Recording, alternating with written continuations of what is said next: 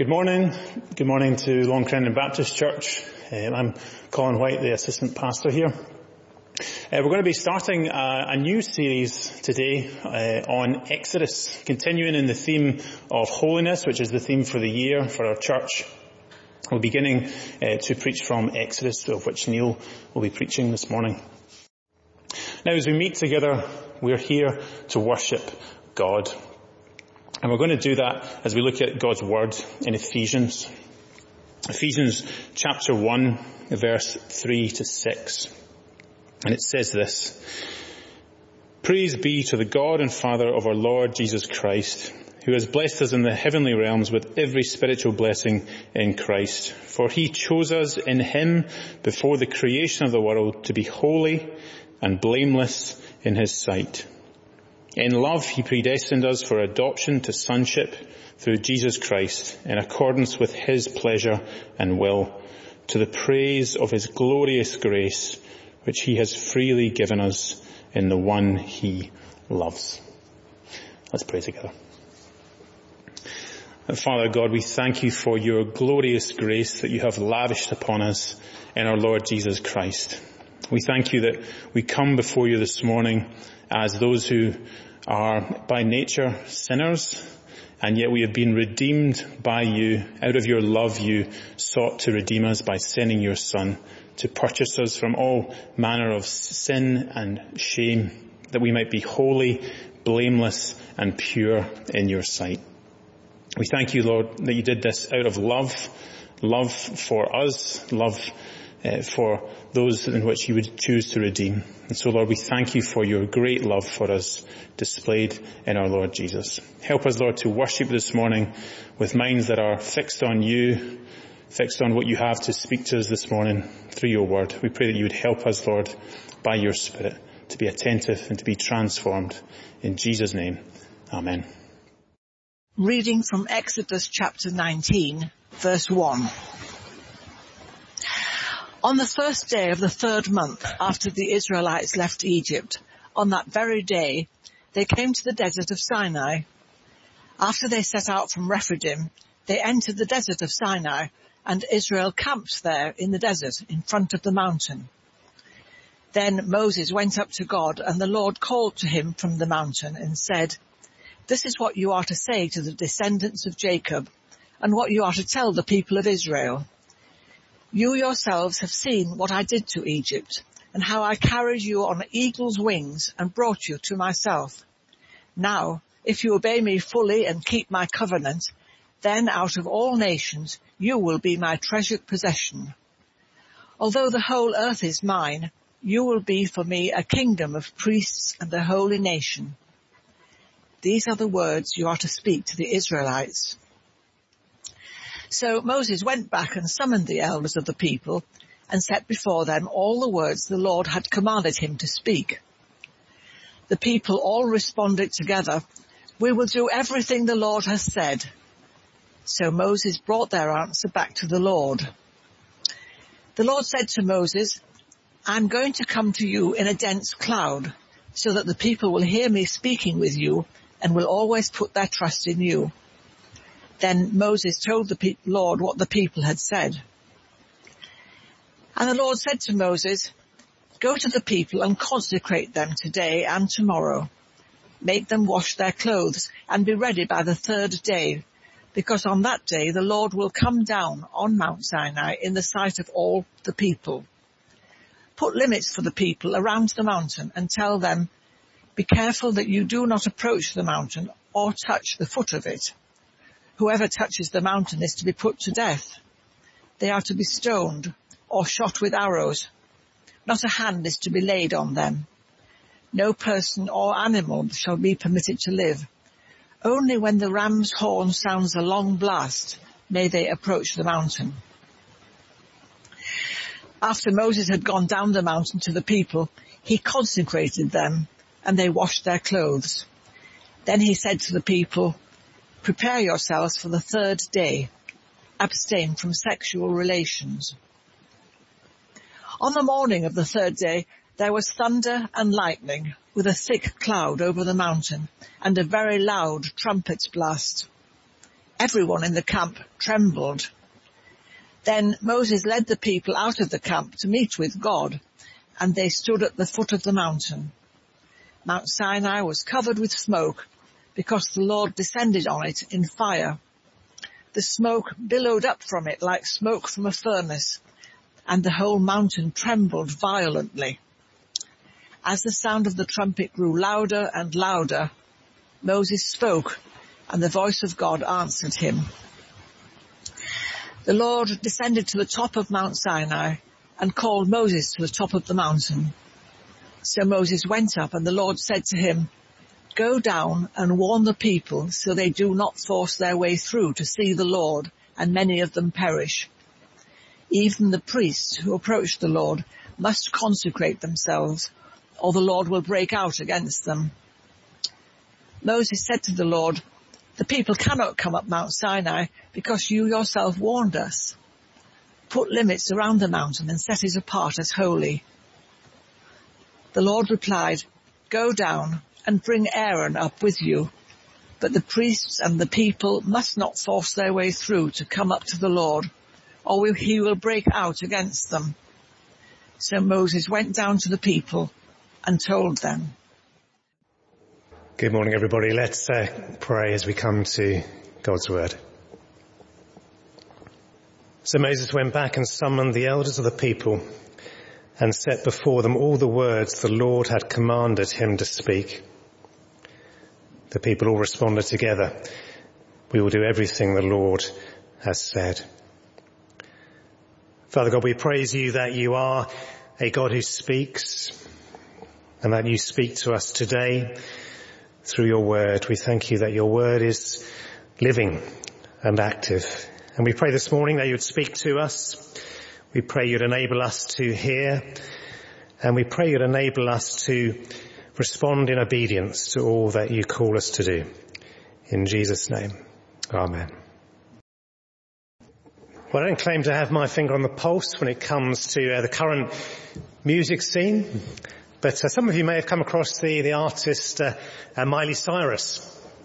A few months ago, she released a single called Midnight Blue, just after breaking up with her partner at the time.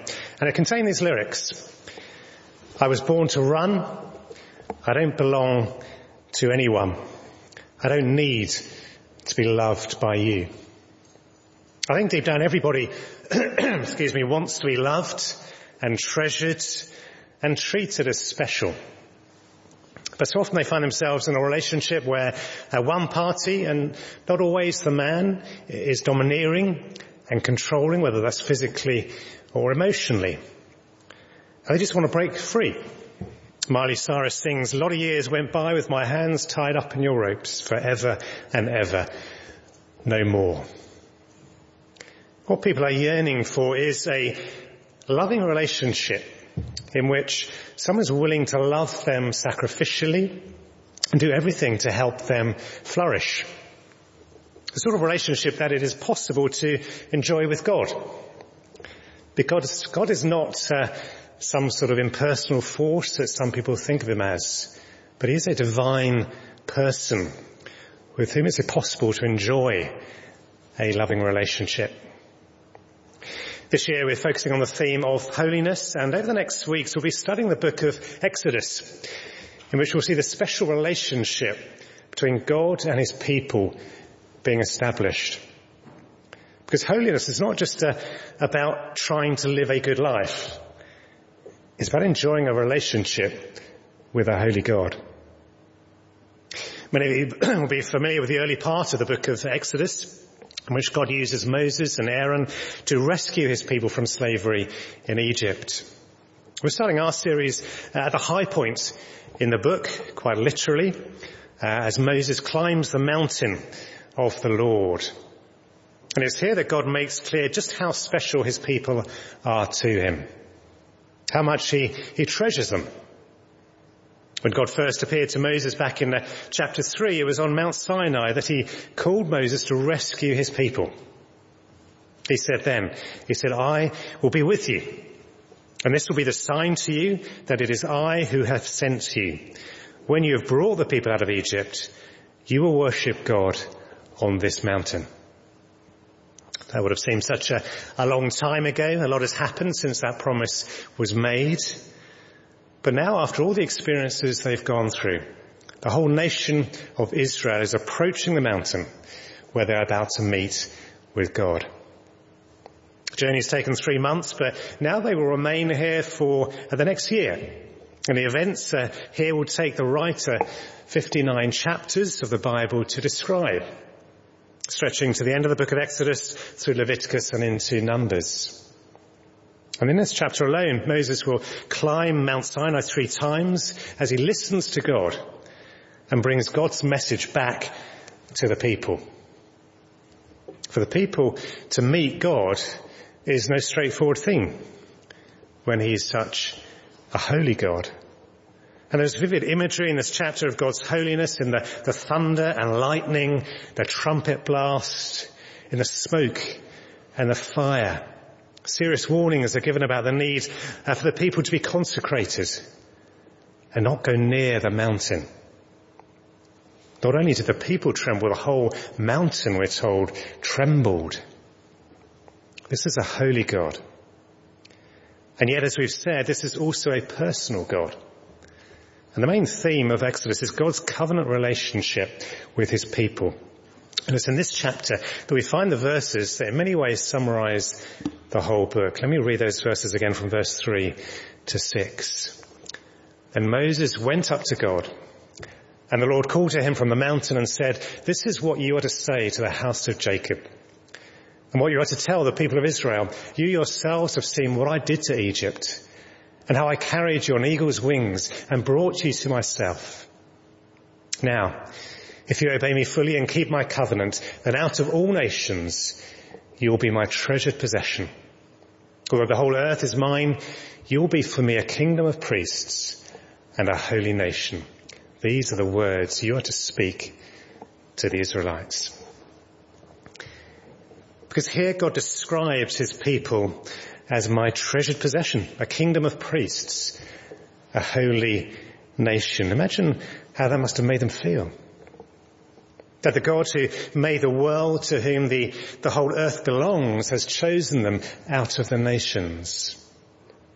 We'll come on to what that means shortly, but we're going to look at this passage and these particular verses. We're going to focus on them under 3 main headings: what God has done for his people, what God promises his people will become, and what God requires of his people. And we'll consider the implications of what that means for us today. So let's start with that first, and what God has done for his people. Basically, he's rescued them. Verse 4 says, "You yourselves have seen what I did to Egypt, how I carried you on eagle's wings and brought you to myself." You yourselves have seen. The Israelites don't need convincing. They've been rescued. They saw with their own eyes what happened in Egypt as God cast down one plague after another. But clear in their memories would still have been the picture of the Egyptian armies, the most powerful army in the world of that time, with all their chariots thundering down upon them. They were terrified. But like the powerful protective wings of an eagle, God took them out of that danger and brought them to safety. It's nothing to do with the Israelites' strength or skill, but as God said, "I brought you to myself." J.R. Tolkien used that same message, that same image in the Lord of the Rings, giant eagles providing a miraculous escape for the heroes of the story just when they needed it.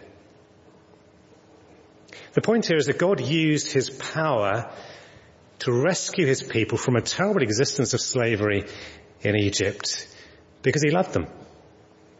And in rescuing them, he brought them to himself. The people cried out, and without setting any conditions to their release, he simply had mercy on them. And he used his sovereign power to rescue them. God's rescue of Israel from physical slavery in Egypt in such dramatic and vivid form is meant to foreshadow our rescue from slavery to sin through Jesus Christ. Both were acts of mercy by a loving God. Why did he do that? Well, because he had made a covenant with his people, and it was remembering that covenant that led God to rescuing the Israelites. Have a look back at chapter 2, if you've got a Bible there handy. Chapter 2, verse 23 says this: during that long period, the king of Egypt died. The Israelites groaned in their slavery and cried out, and their cry for help because of their slavery went up to God. God heard their groaning, and he remembered his covenant with Abraham, with Isaac, and with Jacob. So God looked on the Israelites and was concerned about them. God remembered his covenant with Abraham, Isaac, and Jacob. And what Exodus is about is God keeping a covenant that he had already made. This is not a new covenant that he's making here, but the deepening of an existing covenant that God had made with Israel's ancestors long ago. What was that covenant that God made with Abraham? Let's go back to Genesis to remind ourselves. He promised him, I will make you into a great nation, and I will bless you. I'll make your name great, and you will be a blessing. I will bless those who bless you, and whoever curses you, I will curse. And all peoples on earth will be blessed through you. An essential part of that covenant in which God promises to bless his people is that through them, all peoples on earth will be blessed. And we'll come back to that. But going back to Exodus chapter 19, if verse 4 tells us what God has done, then verse 5 tells us what God promises his people will become. They will be special. The first thing he promises is that out of all nations, you will be my treasured possession. The reason that God mentions that all the earth is his is to make it clear that for Israel to be his treasured possession means that his love for them is greater than the general love that he has for all that he's created. He will be their God, and they will be his people in a special way. They will have blessings beyond those of other nations. As we were saying before, there's a bit of a reluctance these days for people to feel that they are anyone's possession, that anybody should have a hold over them. To belong to someone means to sacrifice what you want for the sake of the other. But people don't want to do that. They feel that they will lose something when in fact actually they will gain much more. And that is certainly the case if we belong to God. Because to be his treasured possession is to enjoy all the many blessings he wants to pour out on us. Yes, we are called as Jesus' disciples to deny ourselves, to take up our cross. But that is because he has already denied himself and taken up his cross for us. Also, the fact that God made us in the first place means that we do belong to him because we owe our whole existence to him. That is why sin is so serious, because it is rejecting the one who made us in the first place. God makes the Israelites his treasured possession. And the amazing thing is that they didn't do anything to deserve it. Let's turn to a few books later on in the Bible to Deuteronomy chapter 7. And this is what it says there. It says, for you are a people holy to the Lord your God. The Lord your God has chosen you out of all the peoples on the face of the earth to be his people, his treasured possession. And it carries on in the next verse. The Lord did not set his affection on you and choose you because you were more numerous than other peoples, for you were the fewest of all peoples. But it was because the Lord loved you and kept the oath he swore to your ancestors that he brought you out with a mighty hand and redeemed you from the land of slavery, from the power of Pharaoh, king of Egypt. The Israelites were God's treasured possession, and in the New Testament, Christians are described as precious to God, as chosen by him. Again, not because of anything we did, but because of what Jesus did for us. God promises that Israel will be a treasured possession. He also promises that they will be a kingdom of priests. The great privilege of being a priest was the intimate access to God that they enjoyed. They drew near to God and they interceded on behalf of the people. Later on, when the Israelites entered the promised land, the priests didn't inherit any land because they had already had their inheritance. They had God himself. This privilege of access to God is also promised to the whole nation and emphasized when he calls them a kingdom of priests, a royal priesthood, priests in the service of the king. There is no greater privilege than to have intimate access to the King of the universe. But as we mentioned earlier, this access to God is not straightforward.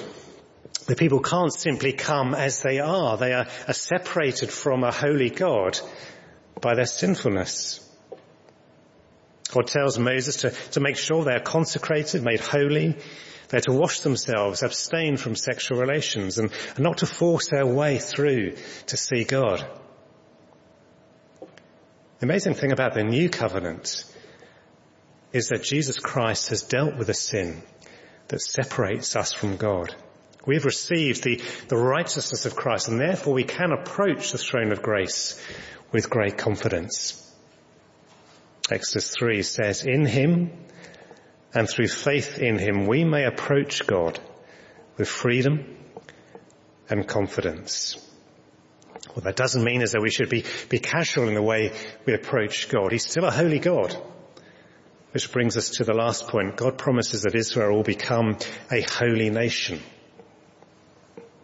We can understand this description of Israel as holy in two ways.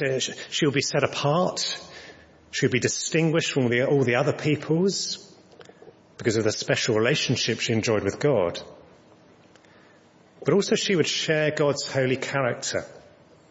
In other words, have a moral likeness to God. God said to Israel, "Be holy, for I am holy."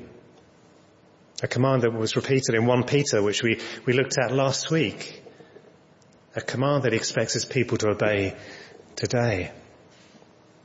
So if Israel was described then as a treasured possession, a kingdom of priests, a holy nation, how do we claim these promises for ourselves as Christians today?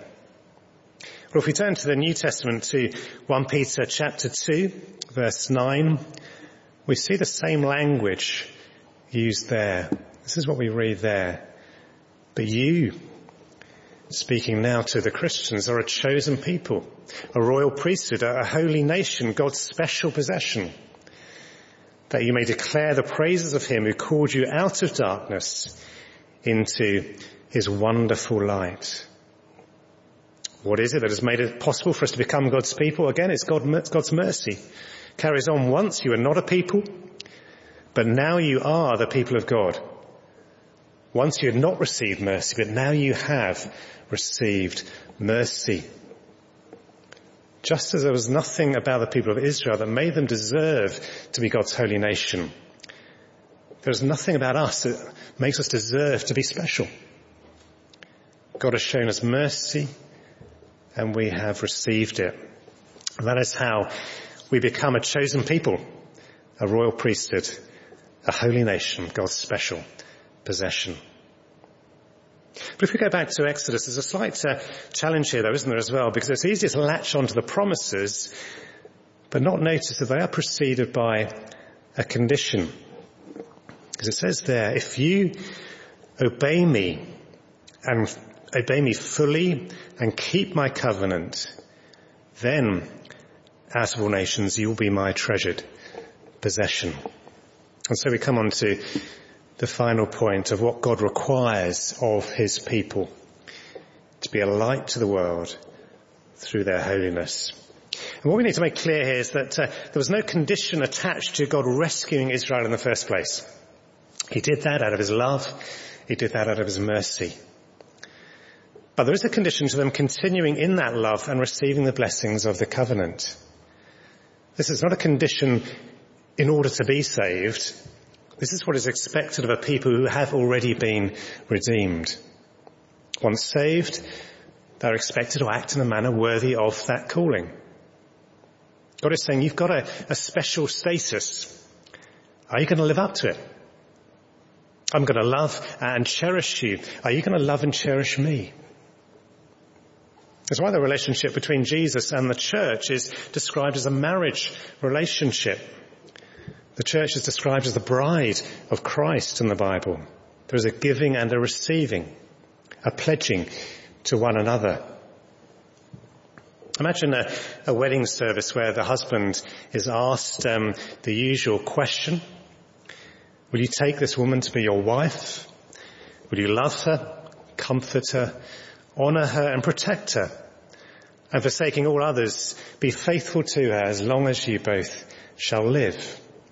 Yes, I will, he says. Same question is asked to the wife, and she replies, well, most of the time, as long as I can still do what I want, say. What is taking place on Mount Sinai is a marriage service.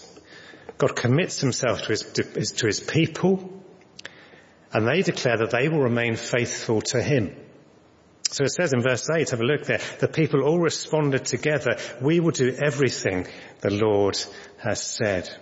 We want to be his people. We want him to be our God. Well, sadly, in subsequent generations, Israel was not able to keep her covenant promises and ended up worshipping other gods. God raised up leaders and sent prophets to warn them of the consequences, but they persisted in their rejection of him, in their lack of faithfulness. And so God promised to send his Son to reconcile his people to himself, but also to bring salvation to the rest of the world. When he was born and his parents brought him as a baby to the temple, Simeon, who had been waiting all his life for the Messiah to come, as God had promised, took the baby in his arms. These are the words he said. He said, Sovereign Lord, as you have promised, you may now dismiss your servant in peace. For my eyes have seen your salvation, which you have prepared in the sight of all nations, a light for revelation to the Gentiles and for glory to your people Israel. Jesus is the true Israel, the true Son, in whom the promise to Abraham is fulfilled. Because through his death and resurrection, all nations will be blessed. Which leads on to the role of the church. Because as the people of God, the church is united with Christ. And so we are now the means through whom God blesses the world.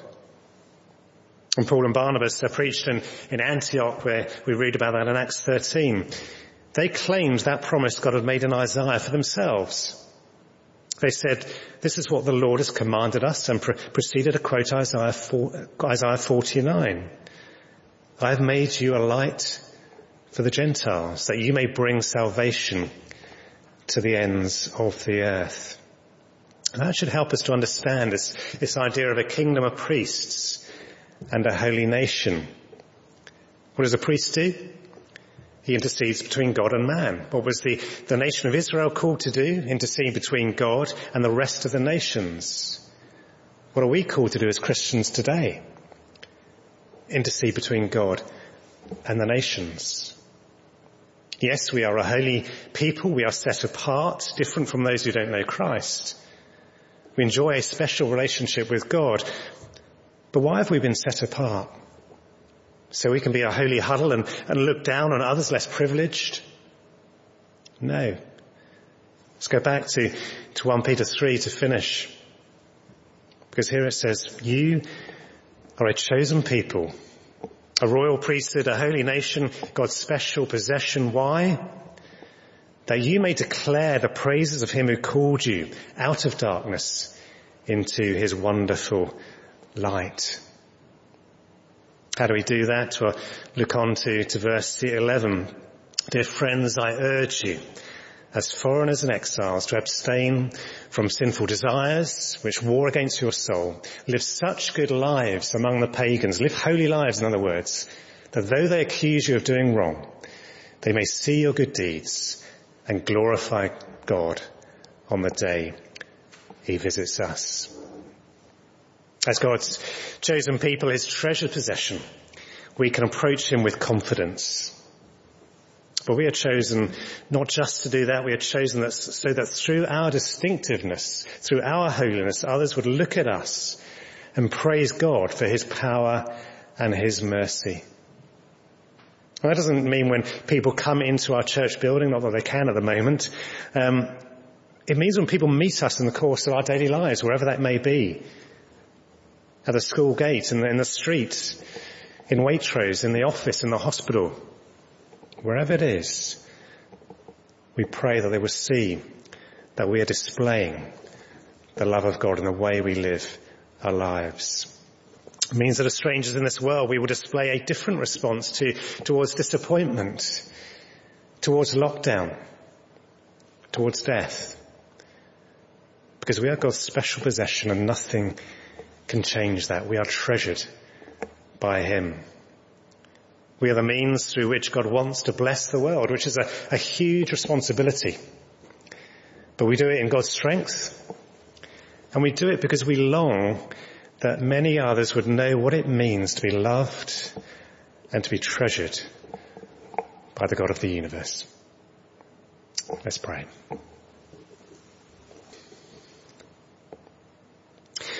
Father God, we praise you that you are a holy God. And we are humbled to think that you have chosen us as your treasured possession.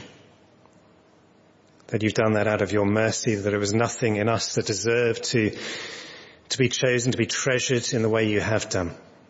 We thank you for the blessings that you've lavished on us, for the salvation that we enjoy in Jesus Christ. We thank you for that wonderful love that you have for us. And Lord, we acknowledge that you have chosen us to be a blessing to the world, to fulfill that covenant that you made to Abraham a long time ago. You've called us to shine that light into the darkness through the holy way in which we live our lives. And so, Lord, we pray that your strength would be in us, your Holy Spirit would fill us, that we would live holy lives that glorify you and cause others to glorify you. In Jesus' name we pray. Amen. Now let's close our time together in prayer. And we read from 1 Peter chapter 2 verse 9 and 10. But you are a chosen people, a royal priesthood, a holy nation, God's special possession, that you may declare the praises of him who called you out of darkness into his wonderful light. Once you were not a people, but now you are the people of God. Once you had not received mercy, now you have received mercy.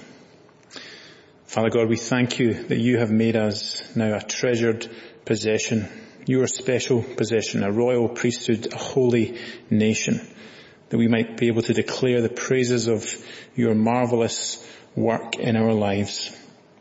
We thank you, Lord, that you've shown mercy to us in our Lord Jesus Christ, and that we can be able to declare the praises of your glorious name to those around us. We thank you. We pray that you would help us by your Spirit to be able to live holy lives for your pleasure. In Jesus' name, amen.